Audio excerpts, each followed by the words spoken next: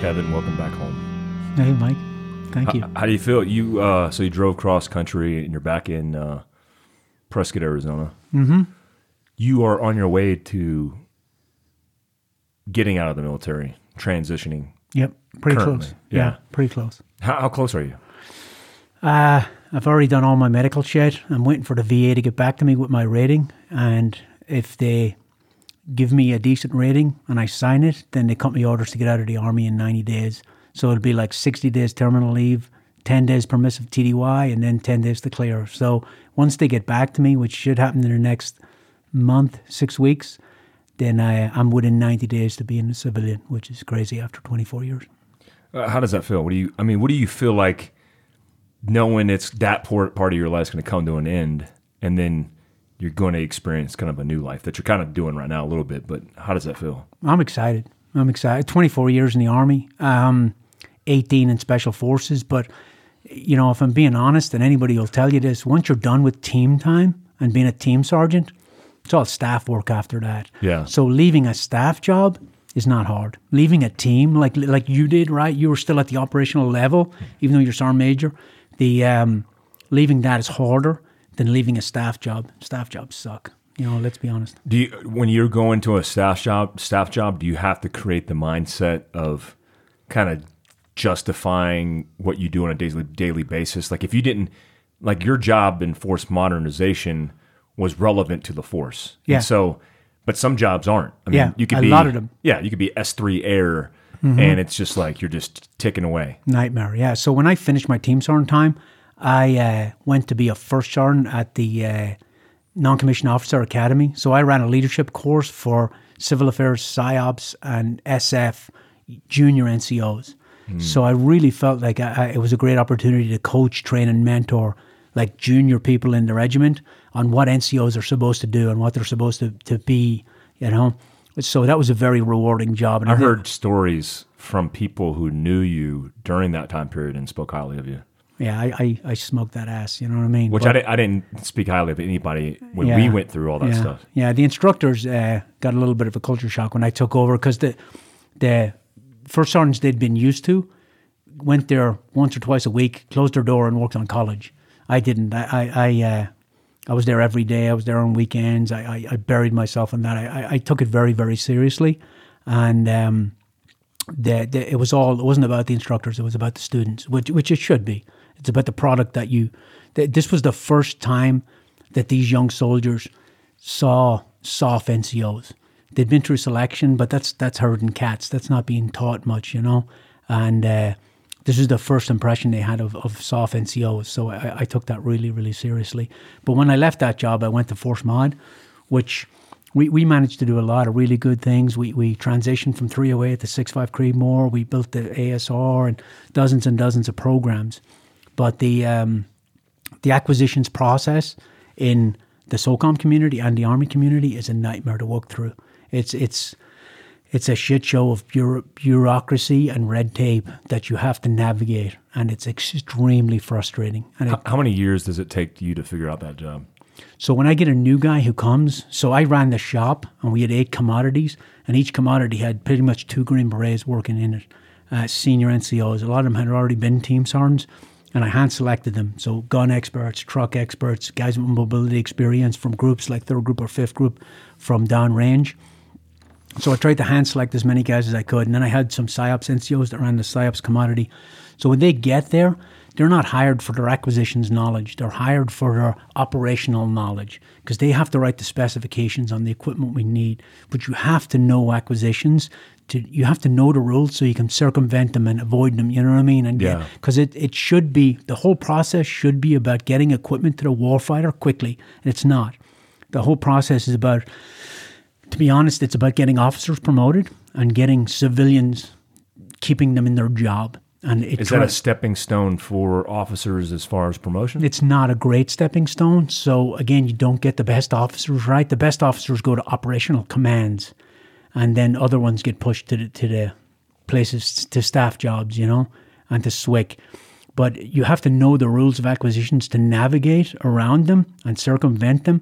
So when a new guy came to work for me, we make him do like a ton of online training, and then he has to do a 2-week course called the Combat Development Course.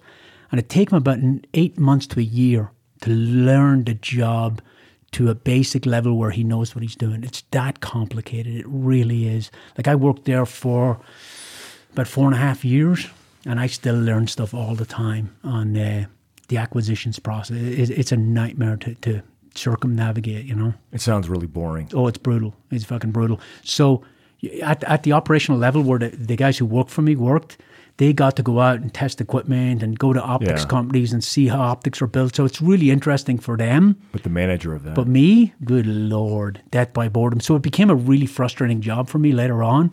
So leaving, I'm looking forward to putting it all behind me. Well, we just had our first 2020 meet, which is, I mean, it's New Year's Eve. Right. By the time you guys hear this podcast, this is the first podcast of the year. So this Happy New Year.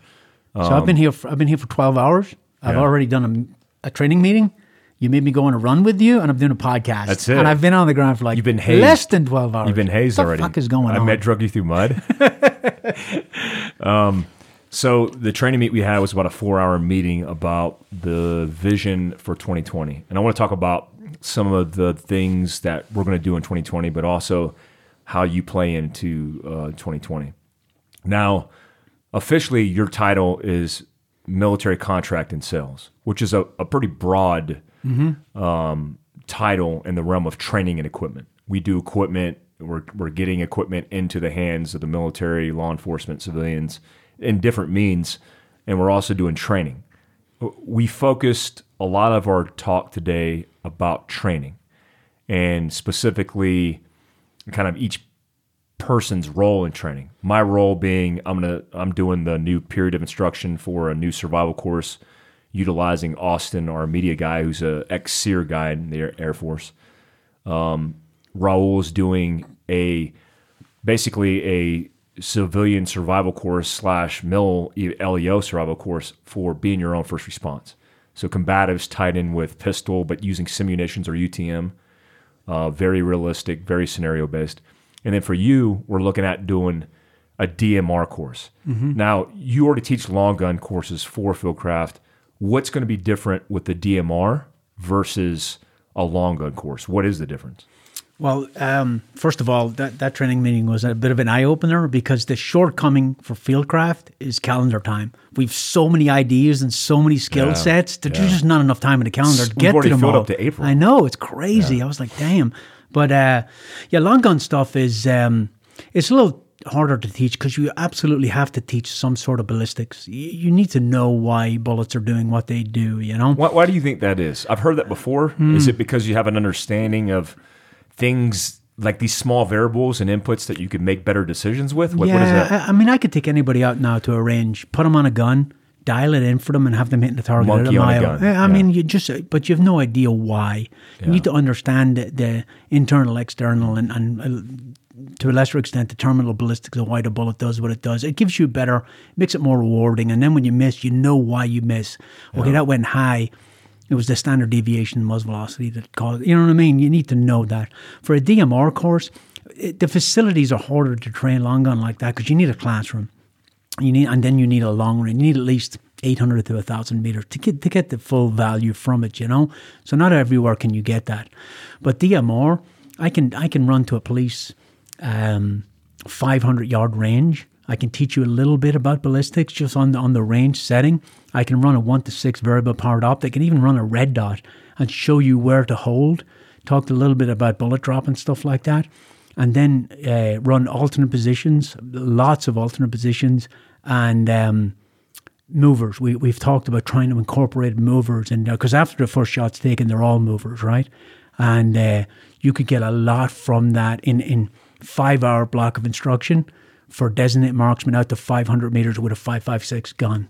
What's the basic requirement for that? Because I hear people talk about DMR, which what does that stand for? Designated marksmanship. Designated marksmanship. Yeah, Designated marksman rifle is actually what the acronym is. It's the Army tried to get into it with they took the M14 and tried to get into it, and it's basically what we would have called gas gun work or urban work that we did in Iraq, up on a roof, 400 yards, pretty in close, you know. With 400-yard shots, you can get away with a lot. Wind's not affecting the bullet that much, but it's all alternate positions. That solid, stable, durable, prone position doesn't really exist, especially in an urban environment. And then because they're closer targets, you should be shooting everything alternate positions, because if you can hit it from a knee, you can hit it from the prone all day long. But you shouldn't be staying on your belly all the time, especially for urban stuff. And then for us, we'd shoot body armor and helmet as opposed to, field gear or ghillie suits or stuff like that.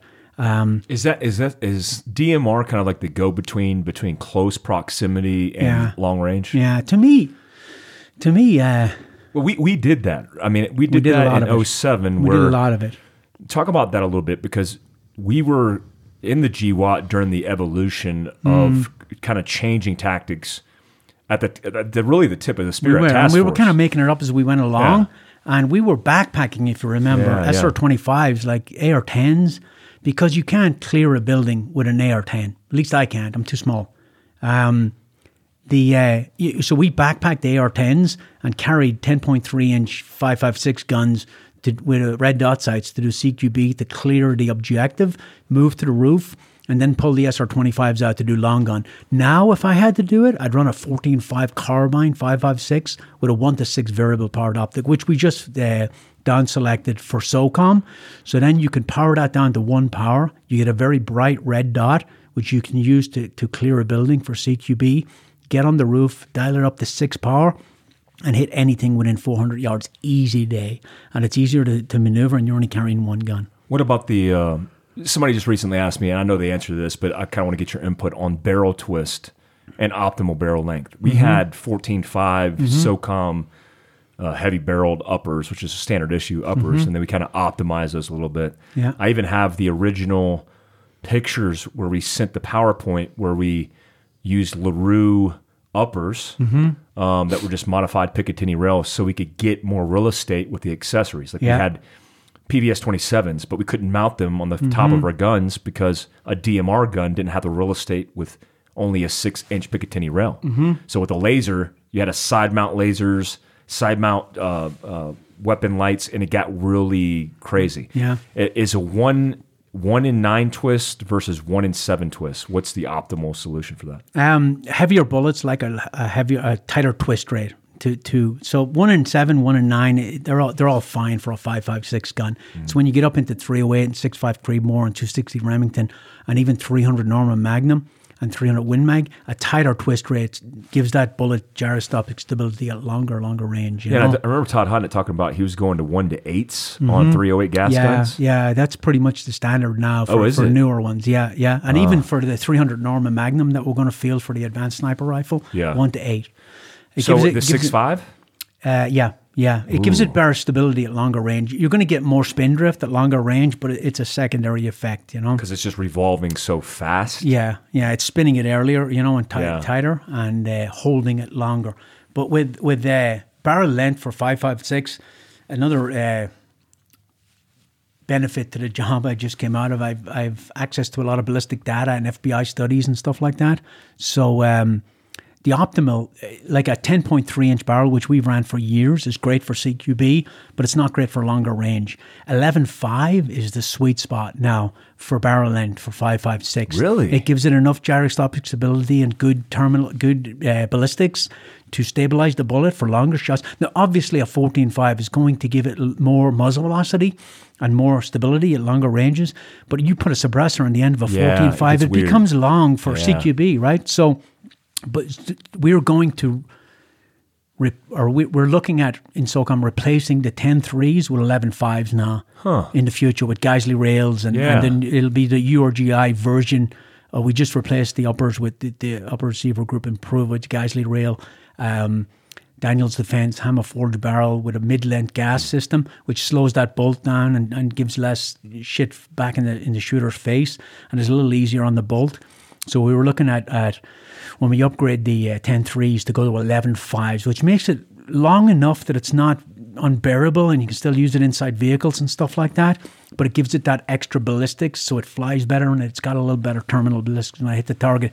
So The FBI did extensive studies on this, and that's pretty much the sweet spots for a short gun that's got good ballistics. Yeah, it's optimized. I want to.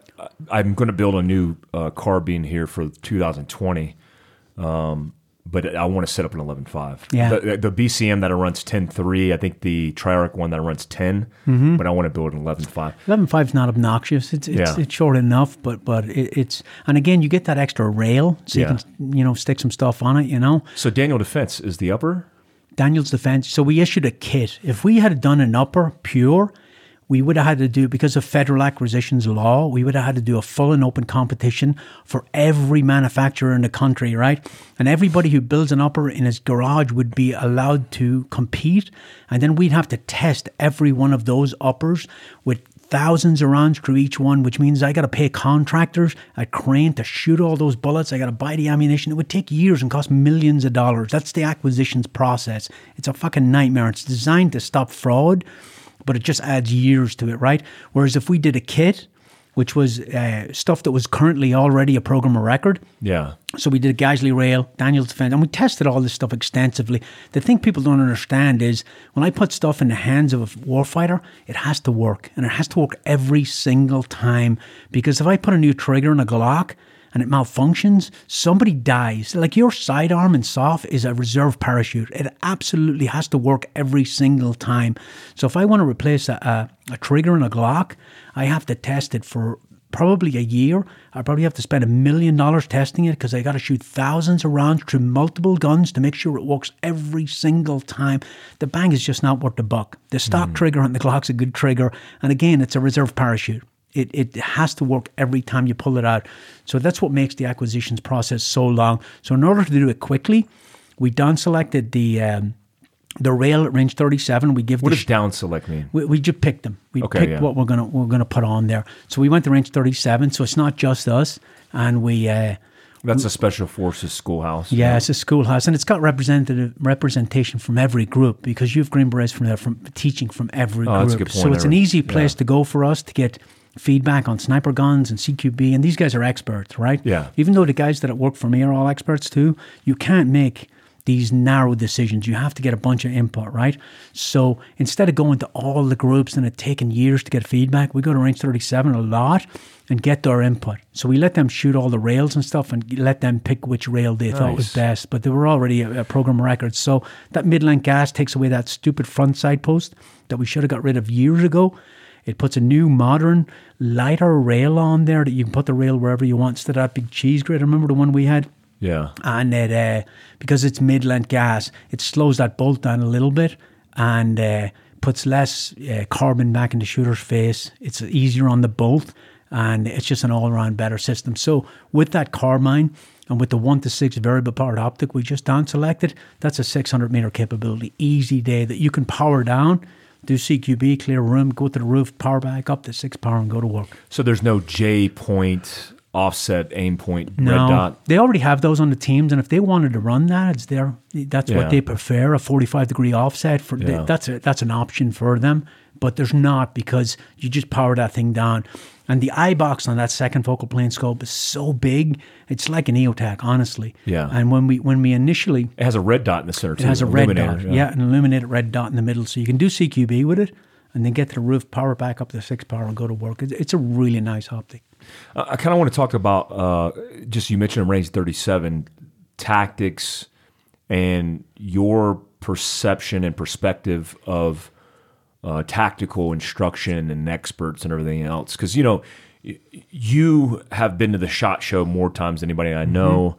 You represented Special Operations Command in several capacities, whether it was the NCOIC of SOTIC, of Special Forces Sniper Course, or doing it for force modernization.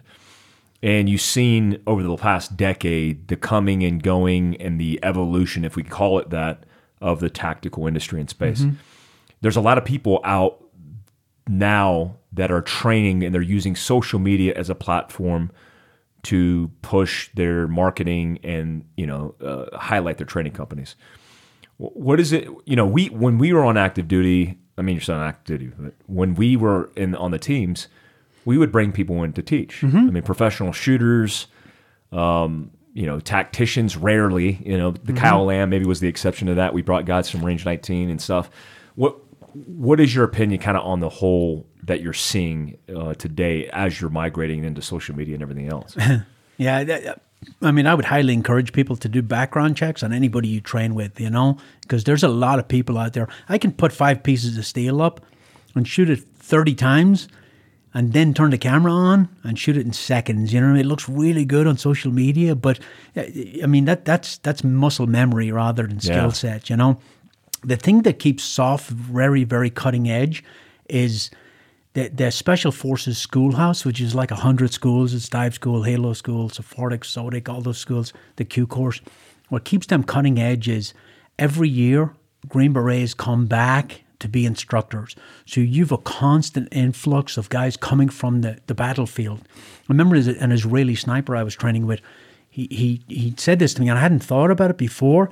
He was like, you guys have it figured out. Because what they did is they graduated somebody from sniper school and they went to the schoolhouse and they stayed there for the rest of their career, which gives you good continuity, but they have no new guys coming back with the new TTPs. So a Green Beret would rather set himself on fire than go to be an instructor and leave his team, right? But when you come up on SWIC order, if you're the senior guy, which happened to me, and you come up on SWIC orders, you have to go to be an instructor for 3 years. Every year, new guys are coming in, and they have some civilians in every course to be that continuity, so they don't lose stuff.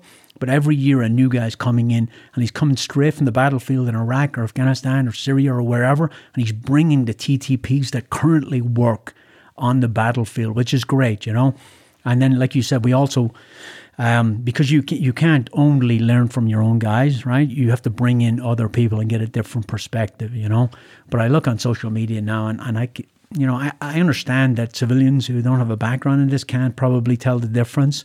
But as soon as I see a guy shooting a string and transitioning to his pistol and shooting, I'm like, yeah, this guy doesn't know what he's doing, It's hard for me to even.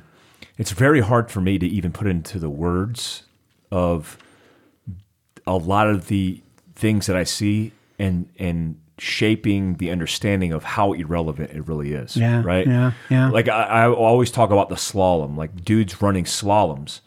That's fine to run slaloms running and gunning, but without the context, without the understanding for the person who's going through it, then it just seems entertaining and fun. Like it's super fun to do that. Yeah. But what is the tactical task and purpose? As long as they're not pushing themselves as tactical people. The first time I ever trained with Todd Hodnett for long gun stuff, we were the first unit ever to go to Canadian Texas and train with him. And Todd's a rancher. Todd's a rancher and a cowboy, but the first thing Todd said was, I'm not a sniper. I am not here to teach you tactics. I'm a shooter. And he exactly. And it gives him, immediately you're like, okay, I get it, Yeah, but what's the difference in your opinion? But I've done combative courses with a 16-year-old kid talking about killing people, and I'm like, stop, dude, Yeah, we've gone through that experience. Yeah. But what's the difference between somebody who's just a shooter versus somebody who's teaching tactics? What is the difference between those two? I think I got no problem with a IPSC Grandmaster teaching how to shoot. Those guys are good. Is it because he's validated? I think it's because he puts it out. I am not teaching tactics. I'm teaching, shooting. Todd Hodnett's a great long-range shooting instructor. There's guys out there that can shoot IPSC. IPSC shooting and IDPA is shooting fast and accurate under pressure. That's almost like combat shooting, But don't talk about CQB or tactics or what works in a gunfight, because you don't know. You've never been there. Huh. Yeah, there's like a fuzzy area for me in how to articulate the difference between even fundamentals and teaching tactics. Somebody made this point recently, and they said, well, if you are moving with a gun, which is individual movement techniques, which is a tactic in FM 7-8, then you're teaching tactics. But then wouldn't moving with a gun be valid in USPSA because you? But you're not moving and shooting. You're moving from a shooting box to a shooting box. Yeah. To engage a string. It's a little different, Yeah. I don't know. It's a gray area right there, but it depends what you're looking for as a student, right? If you're just looking for somebody to teach you how to shoot a pistol because you want to do IDPA or IPSC, fine, have at it. If you want to somebody to teach you how to survive in a gunfight, and then that's a different thing.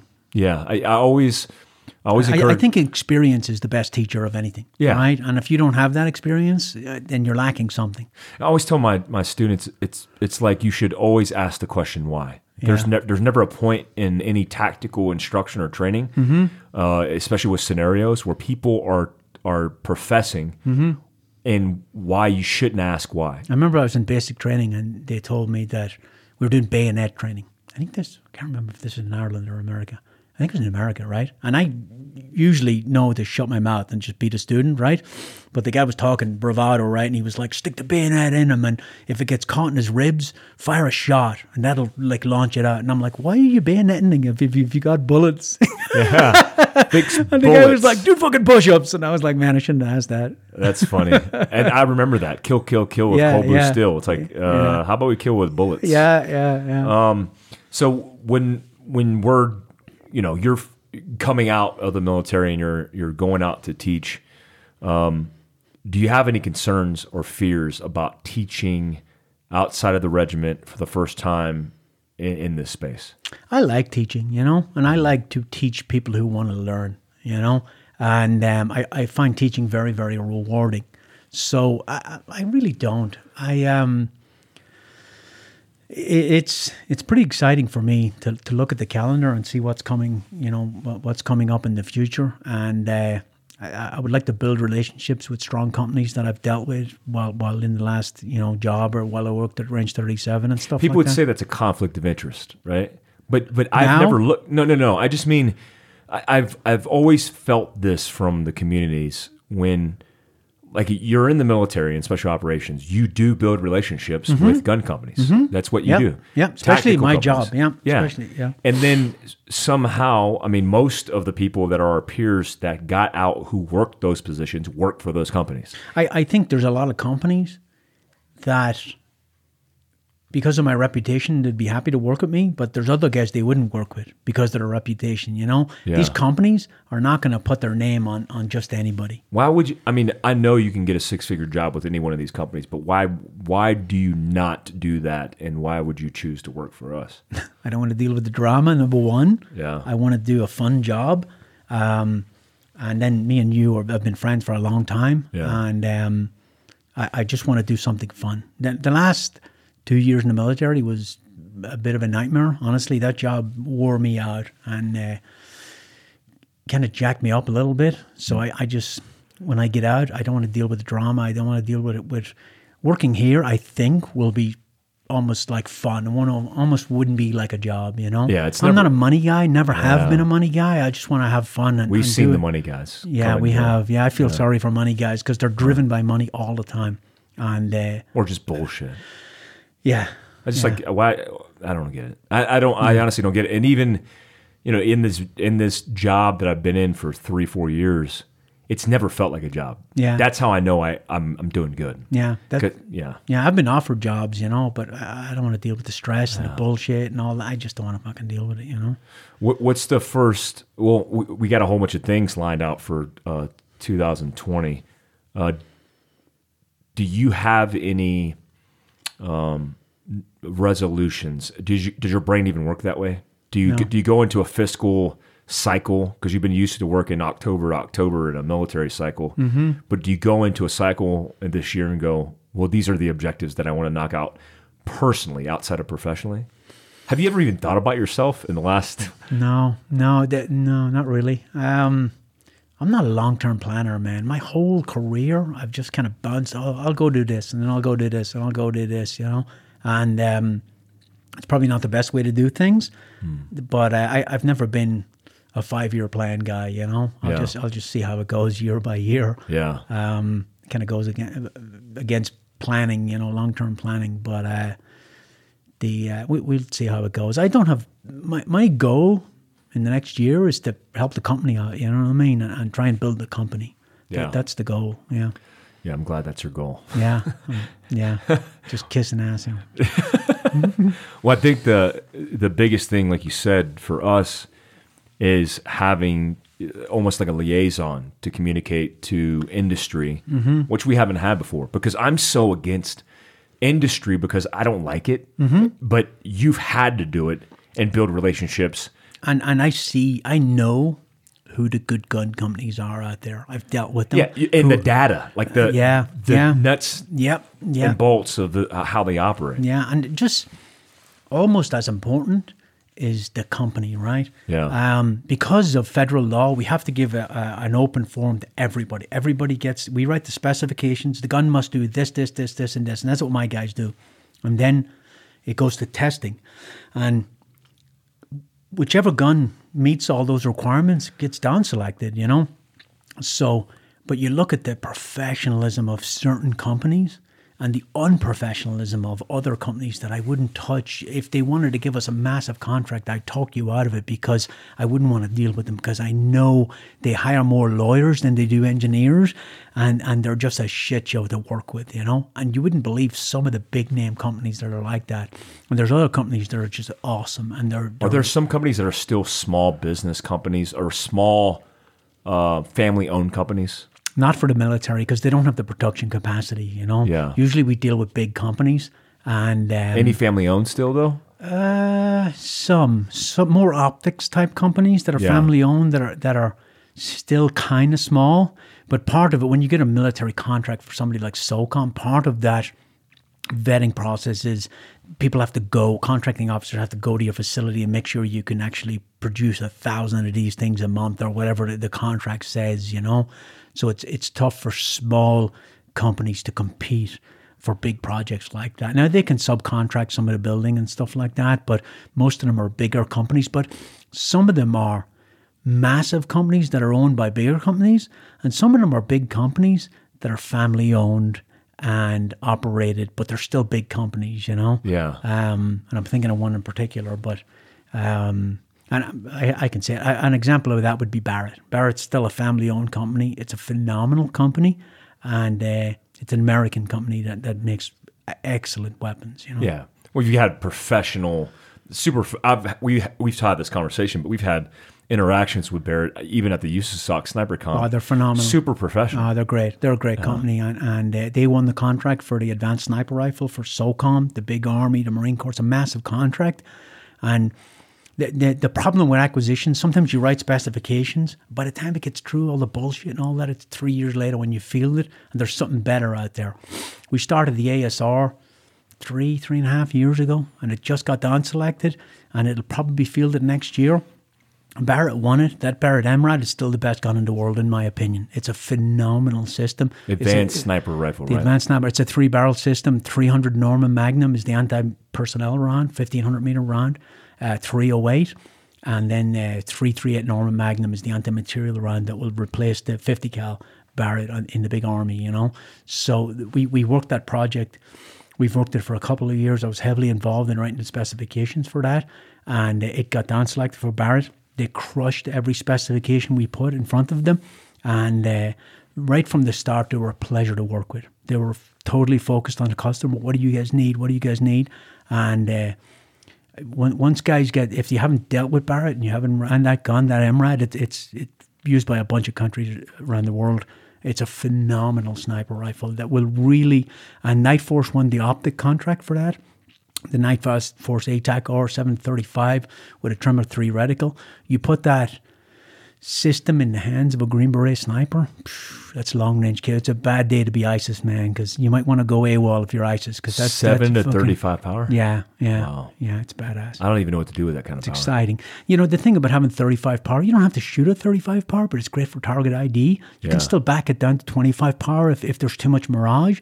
You can still get great capability. That's one of the disadvantages of too much magnification is Yeah, you mirage. over Especially shooting with a suppressor and you got that mirage and you got that heat coming up, you know, but you can always back it down. Wow, that's a huge.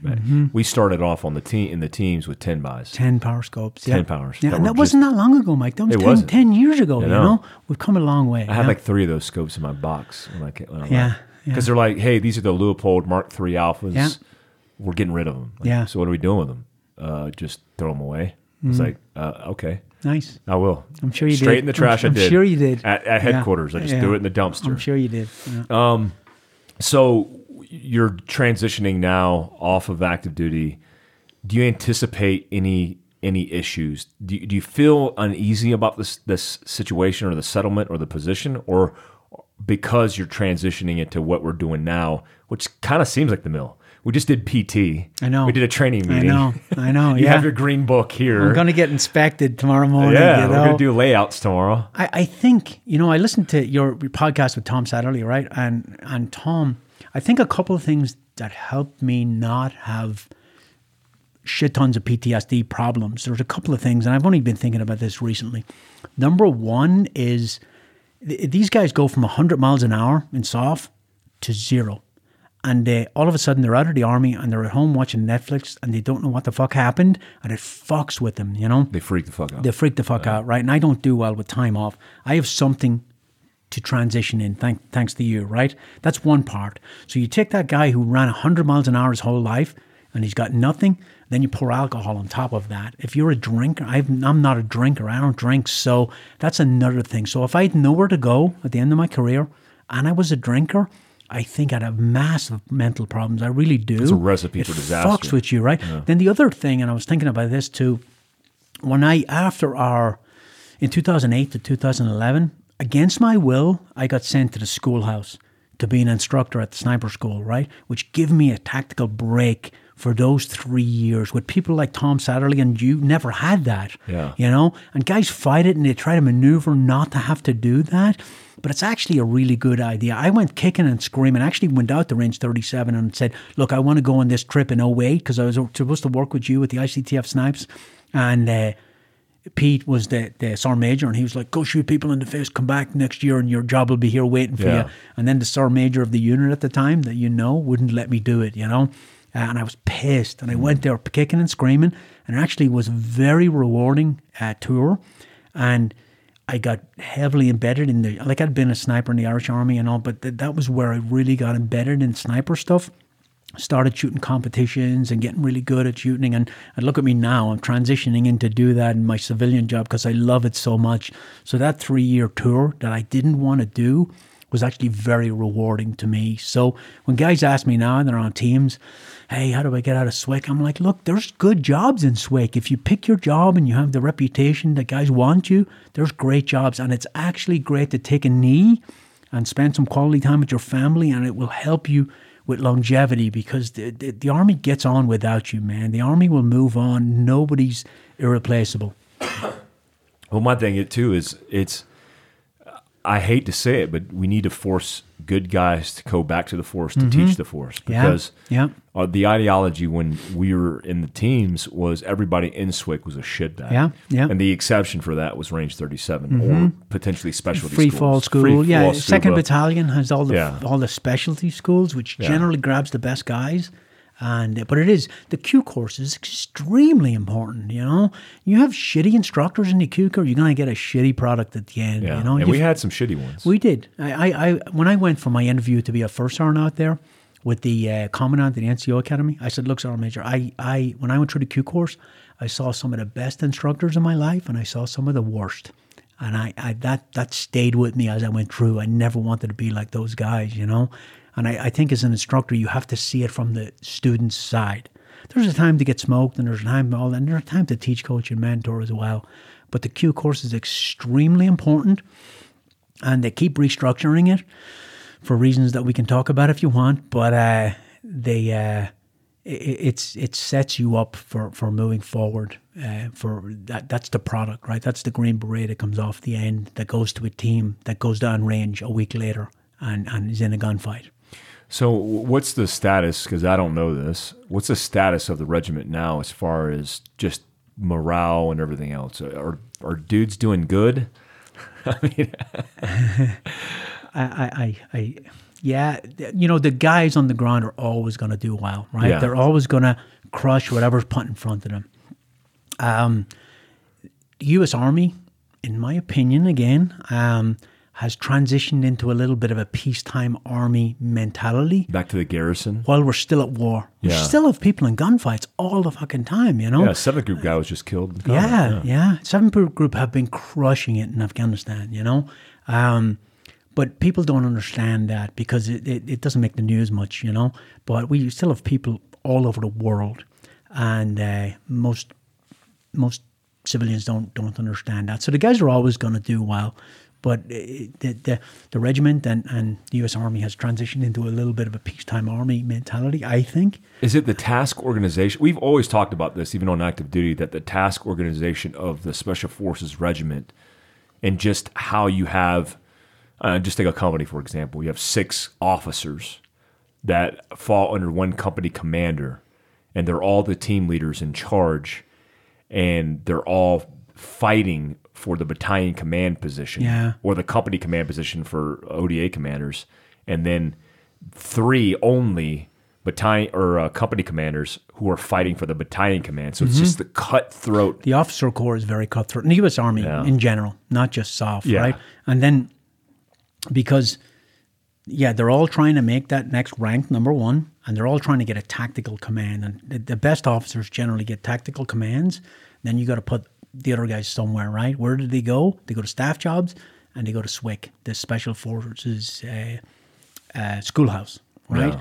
And then when they're in the Special Forces Schoolhouse, they need OER bullets, right? They need a bullet on their evaluation report, because if they don't make rank at a certain point in their career, they're gone. If you're in for 15 years and you don't make it 05, I think it is, gone, kicked out. No pension, no health care for your family. So they've created this very cutthroat mentality, you know, where everybody's trying to impress. And if you're at the schoolhouse and you're an officer, how do you get a good evaluation? You change stuff. You change stuff, and change is great if it makes sense. But if it's changed just for the sake of changing, then you're just revolving door, and you know. So there are problems with that. But the officer corps is very cutthroat in the U.S. Army, I think. Well, I always thought it was bizarre that in Special Forces as a command, that everything felt so temporary. Mm-hmm. Like you would go to a team and you only have so much time before you have to leave. Yeah. And I thought to myself, like, it should be like the A-Team, the TV show. Yeah. Where you get on a team, these are your guys, and you stay on the team as long as you want. That's the way it should be. Like, why would you not solidify a position in a team where you would stay on that team, have continuity, work with the same indige, work the same rotations, the same areas of operation, take advantage of the cultural diversity in the team, and then your team stays together and you work through the ranks on your team. I mean, there's different units that do that. It's like Special Forces Command is so temporary. I tried to stay on my team as a team sergeant, and they wouldn't let me. Yeah. Did 2 years, and they're like, no, you need to be a first sergeant. Because you have to move on to get your rank. Because you have to move up, yep. That's so bizarre. I never understood that in the U.S. Army because, you know, and I have context because I've been in 2 different armies. So, like in the Irish Army, you could stay as a private driving a truck for your whole career if that's what you wanted to do. And the guy was awesome at it. He knew everything about that truck, and he was happy, and he got his pay raise every year or whatever, right? But the U.S. Army has this move up or move out mentality. If you don't make rank by a certain time, you're kicked out of the Army. Bizarre. Not everybody's a leader. Yeah. Some guys are followers, and they're damn good followers, you know? Like Neil. Yeah.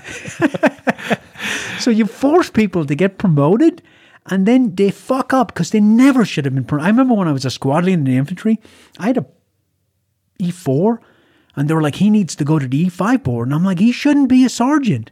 And they're like, well, he has to go. So I brought him to the board, and they had the board there, and they're like, you know, me as a squad leader had to go in and represent him, right? So I go in first, and they're like, why should he be an NCO? And I'm like, he shouldn't be. Damn. They're forcing me to bring him here, you know? Yeah. I never understood that mentality. You have to get promoted by a certain time in service, or you're kicked out. That's so bizarre. It's fucking like if you want to be like Neil is the perfect example because he said to me team 100 guy. times, I just want to be a team guy, team time. Yeah. And he's got more team time than anybody I know. He's got more combat. So you know when you were in, right, you have to validate your records. So it goes to a board, centralized promotion for E7, E8, and E9, right? So guys on my team would be like, they'd be E7s, and they don't want to make E8 because they've only got 10 years in the Army. You make E8, you do 2 years as a team sergeant, now you have 12 years, then you got 8 years of staff time. Yeah. They're like, I'm not updating my records. I'm like, good for you, but you get NCOs that'll crush them if they don't update their records because of this mentality. Well, now I declined my records review for Sergeant Major like 5 years in a row don't want to be considered, because I don't want to be a sergeant major, right? For my own personal reasons. Yeah. But now you can decline it all you want. They still send it to the board. You have no fucking choice. So if you decline that it, bizarre? it's fucked up. And then when you pin on sergeant major, you owe the government a couple more years now. You know, and if you get promoted to sergeant major and you decline it, you got 6 months to be out of the army. That's Done. so insane. Oh, it's fucked up. It really is, you know. And then the other thing, now that we're on it, because you got me on a roll, the other thing I don't understand is forcing people to PCS. PCS is permanent change of station every 3 years. So every 3 years in the army, you got to go to a new place, right? So you got to move you, your car, your household goods, and your whole family from North Carolina to fucking Hawaii. You know how much billions and billions of dollars that costs a That's taxpayer? insane. Right? So I went to Fort Bragg in 2002. To SF, and I've been there since, right? Yeah. Because I didn't want to fucking move. Because I went to Fort Hood in my first duty station. Then I went to Germany, and then I went to Bragg, right? And I've stayed there. But most people in the army have to move every 3 years. Now, I get that you need a diverse kind of, but you take the 82nd Airborne, you can move people within the 82nd Airborne and get diverse jobs In your own unit. in your own fucking unit, right? Or PCS people every 6 years. And what you're doing when you move people every 3 years, you're pulling your kids out of high school, you're disrupting family life. It's very bad for family structure in a job that's already hard on families, you know? Yeah. So I just don't get that fucking mentality either. Yeah, you let's know? move the whole family and displace everybody. Dude, and by the their time you family. get there and get your household goods shipped and unpack, you're almost looking at moving again. Yeah. It's fucking crazy. That's insane. And when we talk about the continuity of having guys on teams, officers, for people who don't know, they do 2 years of team time. Yeah. That's it. 2 years of team time, and then they have to move on to the advanced course, Yeah. and then they go to the company command. Personally, I think an officer should have to be enlisted first.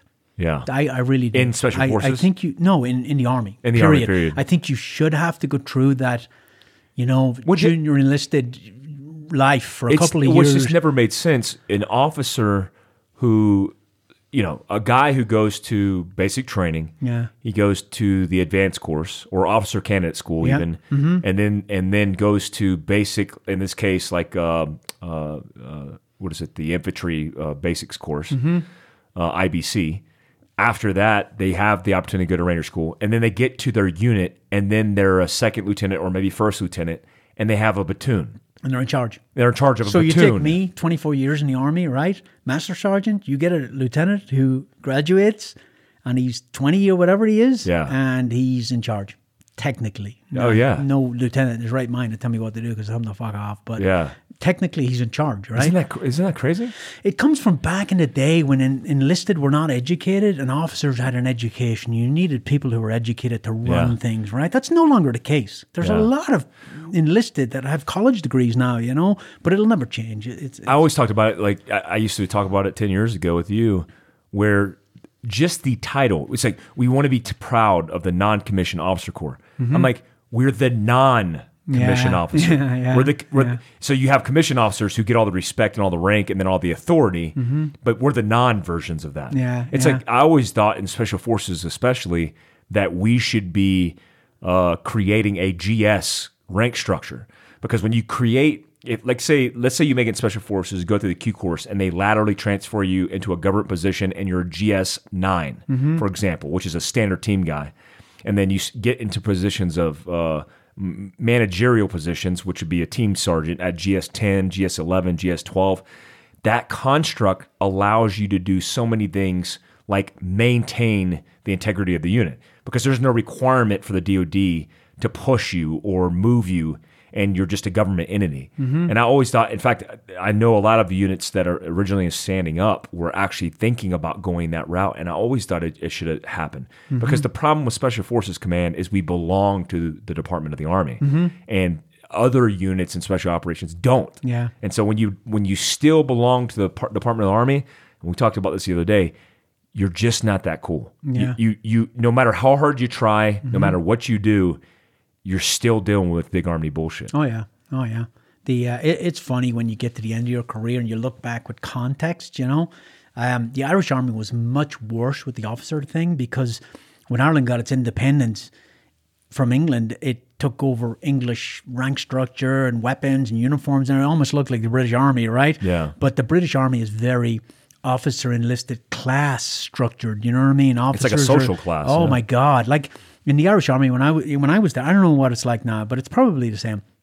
Like when I was in the infantry, the company plus on the border unit that I was in had a mess hall for enlisted, a mess hall Yeah. for NCOs, and a mess hall for officers. So the enlisted went in and lined up with their trail like everybody does. Like in the American Army, everybody goes. The general goes to the same chow hall as the enlisted, which is the way it should be, right? But the enlisted lined up with their trays. The NCOs went in and sat down, and they had like a waiter come up and ask them what they want, and they brought them their food. Then the officers' mess was completely out of control with Gourmet. white tablecloths Yeah. and menus and fucking ridiculous, you know? Yeah. Absolutely ridiculous and unneeded. And it creates that them and us mentality, you know?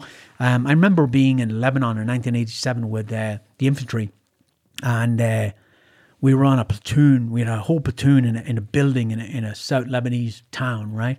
And there was like 6 or 8 of us crammed into a tiny room, privates. And our officer, a lieutenant, had a massive big room to himself with a table and all that, you know what I mean? And at the time, because it's normal and that's just the way you're trained, you didn't even think much of it, you know? But now I look back, I'm like, that was fucked up. Like, him, even if that's what he took over, him as a good officer, and he was a good officer, or he was considered a good officer, he should have been like, this is fucked up. I'll take this little small room. All you motherfuckers take that, right? But that never happened. The other thing that never happened was we were doing like 12 hours on, 12 hours off, guard shifts on the roof, patrols in the village, checkpoints in this local checkpoint. We were just working ourselves fucking to death. Never once did that officer come down and relieve that NCO on the checkpoint and say, hey, I wouldn't expect him to be on the guard roster. I wouldn't expect him to be on the checkpoint roster. But, you know, how hard would it be to go down there and say, hey, I got this, man. You've been working your ass off. I got this checkpoint for you tonight. Take care of the boys. Take care of the boys, you know what I mean? But I learned a lot from that on how leadership should be, man. I mean, when I was a first sergeant out of Camp McCall, I was in mopping the floor one night, and all these privates were walking past me, and they were looking at me like it was crazy. I was like, what's wrong? You never seen a first sergeant mop the floor? They're like, no, first sergeant, we never saw it. That's true. Yeah. We forget, I mean, our time in the big army was like that. Yeah, absolutely. The big army was very, I mean, you didn't even talk to your company commander. Yeah, I remember my platoon sergeant, he was an E7, who's almost the base rank itself, right? An E7. I remember him, he'd sit at his desk with his feet up reading the paper and do jack shit. And he was the man. He's the god. You didn't dare talk to him, you know? But it is what it is. The army works. But when I look back at it in hindsight, yeah, there's stuff that I would, if I was king for a day, I'd change. Is there any regrets in your military experience in the U.S. Army? Is there anything that you wish you did that you didn't do? I'm not a real share guy, but I think, and people have asked me, you know, starting off in their soft career for advice, and I always tell them, you got to strike a balance between family life and work.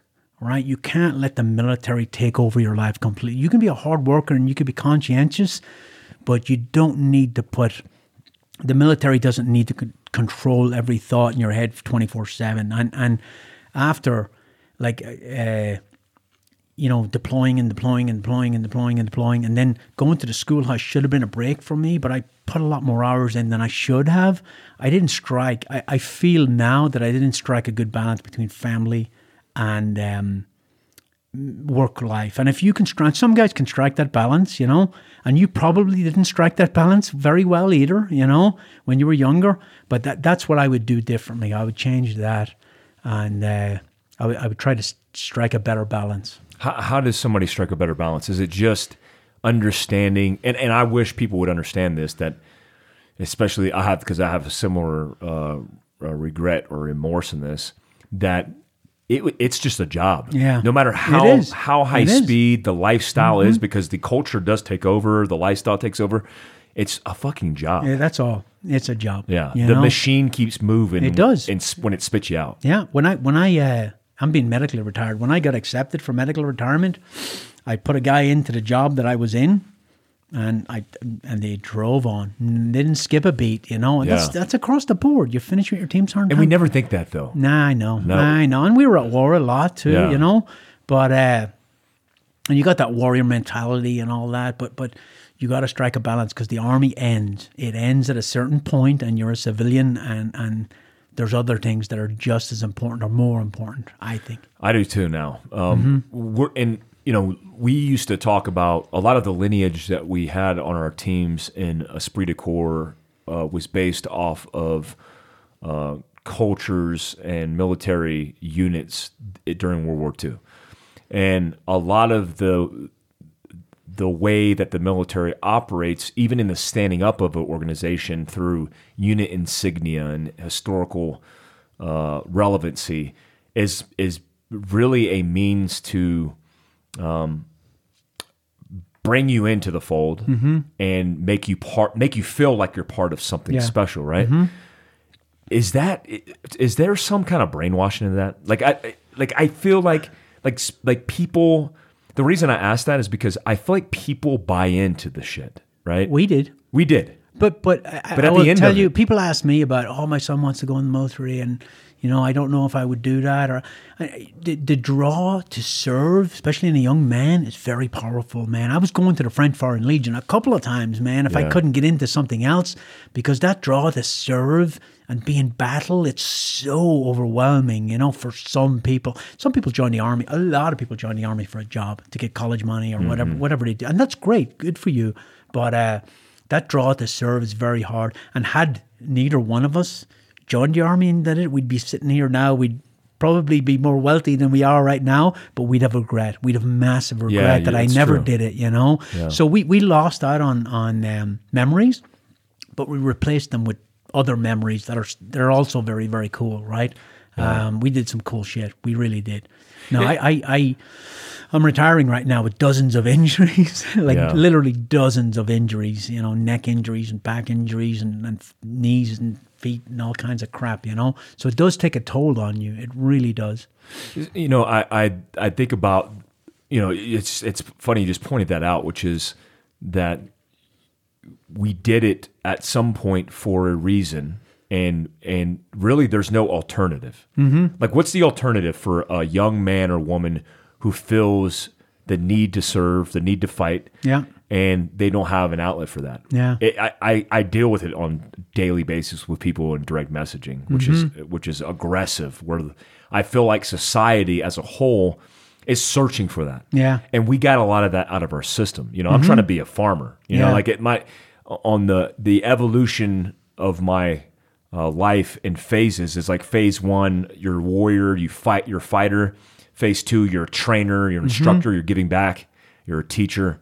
And then phase 3 is like you're retired, doing something living in peace, And I feel sorry for these media influencers who pretend to be us. Yeah.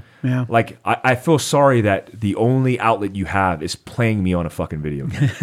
it just sounds ridiculous, but that's the most part, a big pacifist portion of our society. Yeah. And so they only get to pretend or emulate. Yeah. Like, yeah. you could play the part because you could dress up the part, and then you could pretend the part. But it's got to be agonizing, like to lay your head on a fucking pillow and realize you'll never fucking live. Yeah, that's true. You'll never hang your feet off a fucking M860 and fly into battle. Yeah. So, I mean, you think back on it, like, we thought we were doing the Lord's work at one point. We were. We did some great thought we were shit. crusaders. We did. We thought, and we did some good shit, man. And we ended some people who needed to get fucking ended, Yeah. But at a certain point, you move on. It's people who can't put that down, I think, that have problems later on. And a lot of times people get out too early, so they think they're missing something. That's not the case with me, man. I probably should have got out before I'm getting out now, but I'm ready to move on personally. Well, it felt for just looking at your situation in hindsight, it seems like a very good scale to fall off and just walk away. Yeah. Right. Like, it's not like one day you were like 1,000 miles an hour, you get off the C-17 and you're like, fuck. Yeah. You progressively took this. Yeah, I've been riding a desk for a couple of years. Yeah, but giving back to the force is something relevant. Trying to, yeah. And so you just did it into a different form. Yeah. And once you once you get to the point where it's just you're pissed off all the time, like, and that's where I was. I was fucking angry, and it's time to go. It's time to move on, you know. Yeah. Out of your entire military career, what's your favorite moments in your military career? I think you asked me this last time. 2007, man. That Did I ask you this? I think so. Okay. But that tour in 2007, we did multiple tours and we did a lot of cool shit in 2006 and all that. But in 2007, it all seemed to come together. Yeah.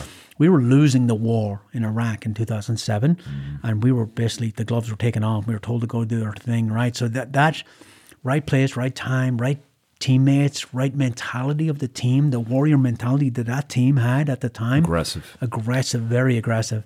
And the backing of our chain of command, where we went out and we fucking, nobody second guessed us and nobody questioned us.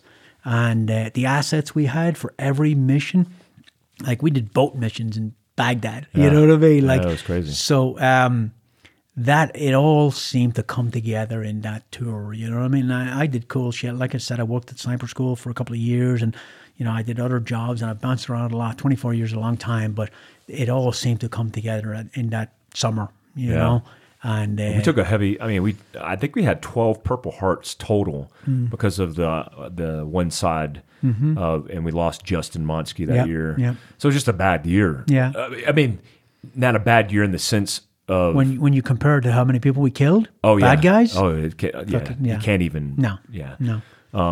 Yeah, I would say the similar experience. So it's just a great year for combat. It's good dudes, good camaraderie, you know. Even though at one point we thought we were like questioning whether it was good or bad. I know, never satisfied, man. That comes with the maybe that's part of the culture. It is.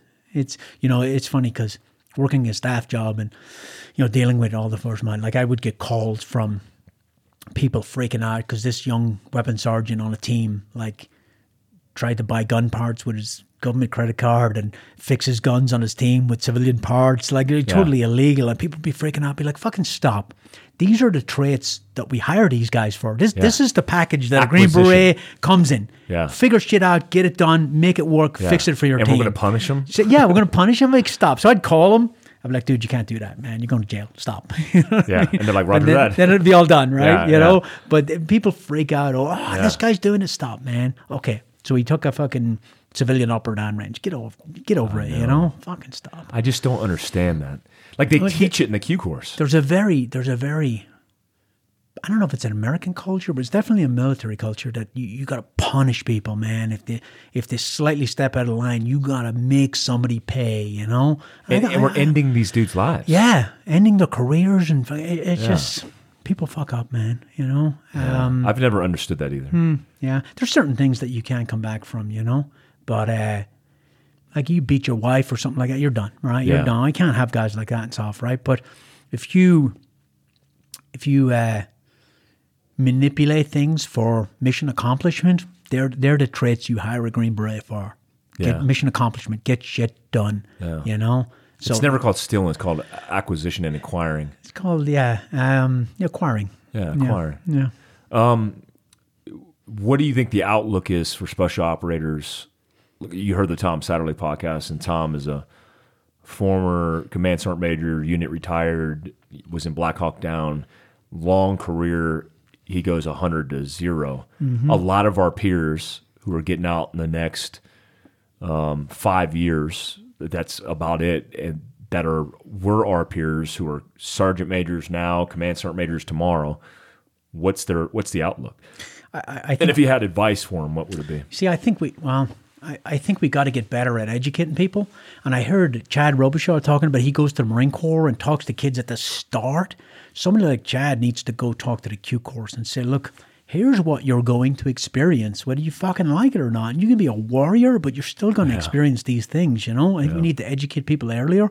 I don't know how to help people other than trying to educate them with podcasts and stuff like that, because a lot of things weren't making sense to me. And then I listened to the podcast you did with Chad, and I've told other people to listen to listen to this podcast, and they've all come back and said that was very, very helpful. You know what I mean? So, I heard who was it? Somebody did a podcast who it was and said part of my therapy is giving back, right? Yeah. And I think the more we try to educate and help people that they're our brothers, right? And they're going, whether, I don't give a fuck who you are, you're going to go through a transition period where shit's going to get fucked up and you think you're the only one. And then when you hear that guys like Mike Glover had problems too, you know what I mean? It makes it make more sense, you know? Yeah. So I think we continue to educate, but I think the Q courses got to get better in the early stages on educating people on stuff to look for going forward, you know, and maybe even pulling in spouses and saying, look, here's what this guy's going to do. Because Green Berets are still going all over the world into dangerous places and getting shot at. That's just the life they chose, right? So I think an education piece. But there is a lot of war fighters who caught the brunt of the war getting out right now. And if they're not careful, if they don't have somewhere to go, like I mean right out the gate, not I'll take a year off and fucking figure it out. No, man, that's a deep, dark hole, It's like the man. next day. Dude, you're it in is. danger. And you're like, okay, I binge watch fucking The Office, and now what do I do, you know? Yeah. You need to be able to step, and luckily you hooked me up, you know, when I reached out to you, you're like, dude, come work for me, you know, because if I had nowhere to go, because there are certain things I won't fucking do, because it'll be almost worse than fucking being at home and watching TV, working in a shit job where some little piece of shit's telling me what to do and I want to punch him in the fucking mouth, you know? I think if people don't have something to go to before they get out, then they're going to run into issues. Yeah. Ugh, that's It's scary. that loss of sense of purpose, man. Yeah. It is. I think the military as a whole does a poor job on the infill, on the introduction to what we're going to face, and just being real dishonest about not telling these guys what to expect. Yeah. I think if I had somebody in the beginning of all this journey But they didn't know. explain. It's somewhat new. They know now. Yeah. They know They now. definitely know now. Yeah. But when you got in the army, it was the Clinton peacetime army, Yeah. right? But they know now. They know now that there's enough of a pattern. You know, when I talk to people and like they sent me to a shrink for TBI and PTSD, right? And I talked to this female psychologist or psychiatrist, whatever. And she's like, it's like, check the box for you guys. It's all the same for soft guys. The exact same issues across the board, you know what I mean? Yeah. For everyone. It's crazy. Yeah, I talked to a psychologist recently that was evaluating me for TBI. Yeah. And she said, do you experience this? Yeah. Like, yes. Do you experience this? Yes. And then she started digging deeper and she's like, let me guess. When you feel like something is going wrong, you burn down the entire home. Like you have this way in which you build up and then you don't have an out. So you just try to burn it down. Like you just try to get away. Well, the doctor I talked to actually put it in perspective for me. She said that anger is an acceptable emotion in our community, right? Empathy and sadness and depression, they're not acceptable. So every feeling you have gets funneled to anger. So your immediate response is fucking detonate. And that's where I was. I was fucking detonating on everybody. I was detonating on fucking senior fucking officers, you know, because that's an acceptable emotion in our community, whereas these other things are. So everything gets funneled that way. And that's why anger is such a problem with guys like us, you know? It doesn't really work well with civilians. No, it doesn't. No. Even I noticed when I got off of active duty, even just I've had people complain about me because I looked them in the eyes and shook their hand firmly. Yeah. Straight up. Like I was too, What are we I doing? just seemed aggressive. What are we doing? It's like, and it wasn't even aggressive confrontation. It was a meeting. It's like, he just seemed a little aggressive. Wow. Like, what the fuck does that even What mean? the hell? Yeah. So I could see that though. And it's weird is what I tell people is this environment, which is the civilian life, is a different area of operation. And we have to learn how to operate in it. Yeah. Because the answer is not fuck everybody. I'm suppressing myself because I don't want to deal with this bullshit. I'll just get a cabin in the middle of the woods. You will not live long. Yeah. It won't last long. So it's like you can't isolate. You just got to figure out a way to circumnavigate and adapt to that new AO. Adapt is the right word. You got to adapt to a new life, you know? Yeah, it's so weird though. Yeah, it is. Adaptation in this world. Like sometimes I'm like in this world doing what normal people do, and I feel so out of touch with that normalcy. Yeah. I mean, I'm sitting there just by a fire, like drinking a glass of wine, and I'm like, this just feels fucking Neither weird. one of us are drinkers, man. That alcohol is a depressant, man. I can't drink. If we were drinkers, I think that causes so many problems with guys like us. You know, they self-medicate with alcohol, and think about the dudes that we knew on active duty who that was part of their culture. Yeah, They thought it's funny because I've seen guys who are not necessarily drinkers, but they're followers fall into that and then become one of them. I've had that, like, because I was older when I got to SF, because my whole background, like, I remember guys saying, oh, you know, drink beer, you know, down range. And I'd be like, no, I'm good. And they'd be like, come on, man, the team drinks beer together. And you can't intimidate me. You know, I'm older. Way. You can go fuck yourself, man, you know. But these young guys come in these x-rays, and I used to try and tell them that when I was the first sergeant. I used to try and mentor them a little bit. I'd say, look, you're going to get pressure from this. If you're uncomfortable with it, don't do it, man. If they don't fucking respect your opinion, fuck them. Find a different team with a different culture, because teams have personalities. And it's usually driven, not even necessarily by the team sergeant, but by the strongest personality on that team, you know, but don't get pushed into doing something you don't want to do just because you want to fit in, you know. Be stronger. We've seen alcohol destroy teams, destroy people's lives. Absolutely, yeah. It's probably the worst thing that I've seen affect people. Yeah. And a lot of people get fired for it, and it's just... Yeah. When I was always curious to this, I always went, if you look at risk, and I think about this in the context of survival too, if you look at risk or statistical probabilities of risk, and alcohol is getting the most number of people kicked out of the military, just don't drink, and that fixes all your problems. I know, right? Yeah. You have a 99% chance you're just going to be successful because you don't drink. And you can still socialize. Is your personality so bad that you can't socialize without drinking? Yeah, you know? it's so bizarre to me, man. I remember being on a certain mission one time. I'm not going to say where or when, but I would lock my door at night, and there was a bunch of different units from different services on this base, and drinking was allowed because of where we were. And I would lock my door and try to go to sleep. And it was like, it reminded me of, what's that movie with Will Smith? I Am Legend. Remember he crawls up in the bath and there's all hell's breaking loose outside and screaming and shouting. It was like that, man. I was like, what's going on? I remember I get up one morning at like 5 o'clock in the morning to do PT, and I came down and there was a picnic bench there and it was on fire. And there was two people passed out beside it. I was like, what the fuck is going on here? You know? This is war. I know, right? It's like Vietnam, man. Oh, my God, man. I never understood it. And it's what's great about that is when you just make the decision in advance what kind of person you're going to be, it's not that difficult to execute. No, it's not. Yeah, you just got to be strong. You know? And the U.S. Army has General Order number 1, right? There's no alcohol anywhere you go, right? Now, SF guys being SF guys are going to circumvent it. But if you allow it, then you open the floodgates and it gets out of control. If you say you're not allowed to drink, you drive it on the ground generally, and it's very, very subdued, and people know they're going to get crushed if they get caught, you know? So it's a good rule. It's a good fucking rule, you know? Well, I'm excited about, we had talked about it on a run, which wasn't a very fast run. That's why we were able to talk about it. That we're going to do a leadership podcast next. I'm going to Texas. I'll be in Dallas, Texas.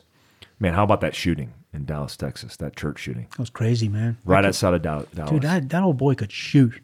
That was a good shot. One shot across an open room full in of the people. Face. Headshot. I was like, damn. And what's crazy is the dude spun, turned, and started movement, and he hit him on the move. And he hit him quick. Fast. Because you gotta take a couple of seconds to process what's going on. Yeah. You got to draw.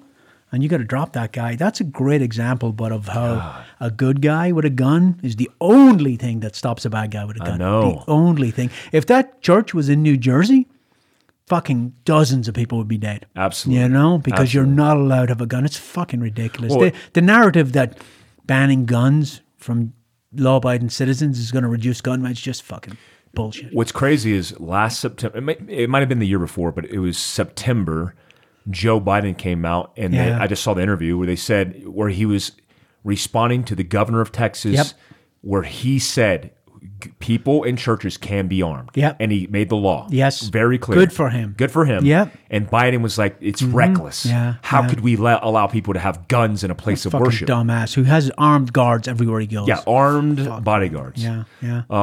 The big kudos to that dude. And what I like about it even more is the fact, unfortunately 2 people lost their lives, but he shoots the bad guy and he advances. He's in it. Yeah. He's not, there's no passive, he's committed to it. Yeah. Yeah. And I think I hear these kids talk about how they want to be the shield, right? They want to be the shield between good and evil. They don't have a real grasp of the context of what it takes to do something like that. We knew it prior, the feeling leading up to the moment. Yeah. And then you take some dude's life, and it's like you either got it or you don't. Yeah. And you can't pretend. You can pretend to emulate paper and steel. It's not the same. No, it's not. No. But this guy, he took the dude's life justifyingly, and then advanced and moved towards the threat, which I loved. Yeah. I'll be at 511 Tactical on Friday, which is in a couple days, which will be January 3rd for you guys listening to this. At 511 Tactical, real close to where this took place. This has all been set in advance, obviously. This is nothing after the fact. Teaching from 5 to 6:30, Stop the Bleed, and kind of a survival seminar. And I'm also be teaching pistol and carbine in Dallas, thanks to Triarch. Triarch is hosting this range. And I do want to give a big shout out to Triarch. They've been a good sponsor for us in 2019. They've treated us really well. They're good dudes making good quality equipment, and I have nothing bad to say about those dudes. I've ran their pistol all of 2019. I ran their carbine, which I'll be using both of those, pistol and carbine, at the range this January 4th and 5th. And by the way, there's a coupon code. Phil Craft, one word, saves 5% on any build. And I'm excited to be in Dallas, but when this happened, we sold out right after. And I hate that that's kind of like the business, like that business elevates based on tragedy. But the fact that people want to get off their ass and train. I think it makes it more real for people. To be like, oh my God, that's only down the road. That could have happened to me. Like even I find myself sometimes, and I have a carry permit and I carry a lot. But sometimes I'll go to Walmart and I'll leave the gun in the truck. Yeah. No more, man. No more. Because, You're just talking to Pete recently, a buddy of ours. Yeah, that was crazy. And he, what was on the Sunday morning, I was visiting a good friend of mine, a special operations guy, and on Saturday night in Oklahoma, and Sunday morning I drove up here, and he was going to church, and he was telling me he provides security at his church, and him and a couple of other parishioners, they carry in the church, and because he was like, you never know. This is before this happened, but if you never know. There's a lot of fucking stupid, crazy people out there, so you got to be ready. I'm excited to get you in the 2020 fold of training and getting you out there on the range, and because I noticed that when you're teaching, you're happy. You're the happiest because you're giving back. You're giving back. Yep. I'm super looking forward to that, man. We're an hour and 20 in this podcast right now. Damn. That went by fast. Fuck yeah. This is the New Year podcast, and I just want to say Happy New Year to everybody in 2020. We have a lot of training lined up. Survival. We're having Kevin Estella come in for the Tribe, which is just a small group of closely knitted people in our community who are going to get bushcraft from Kevin Estella in April. We'll also be offering this new first response survival course, DMR. I'll also be teaching survival, a 2-day survival course, probably 4 times a year. We got our standard pistol and carbine the entire year. We'll be at Overland Expo. We'll be at Fort Benning, Georgia in May. Crazy. For you congratulations. I'll say congratulations to you. Thanks. Well, you got the Carlos Hathcock Award. I did. For what? What is tell us about it? It's for significant contribution to the sniper community. It's like a Lifetime Achievement Award type of thing, know? But it's based on the stuff that I did at Range 37, modernizing that course, and then working through programs like the ASR and 6.5 and optics and all the stuff I did at Force Mod, Yeah. So it's super and humbling. It's for people who have made special contributions above and beyond in the world of sniping, right? Yeah. Yeah. So that's open to SWAT, military, or is it just military snipers? It's anybody. Yeah, it's anybody. Yeah, anybody. Who are past people who've earned that award? Brian Litz, I think, won it last year. Todd Hodnett won it. Carlos Hathcock won it the first year it was That's done. Crazy. But you can look it up. It's only been going since like 10 years or 15 years or something like that. That's amazing, man. That's well deserved. It's super humbling, and there'll be a function that we'll attend. And, Fort Benning, Georgia, right? Yeah. It's just like I said, when you come out of the military, you need You need a community of like-minded people. That's the community. Well, it's this community here in Fieldcraft, and it's Yeah. the gun community, because there's some great dudes involved in the gun community, you know. So as we go into 2020, we'd like to take long gun on the road as well. Yeah. So if you have but we need a range. If you want to run long gun, I would like 800 to 1,000 yards at least. For DMR, we can do 500 yards.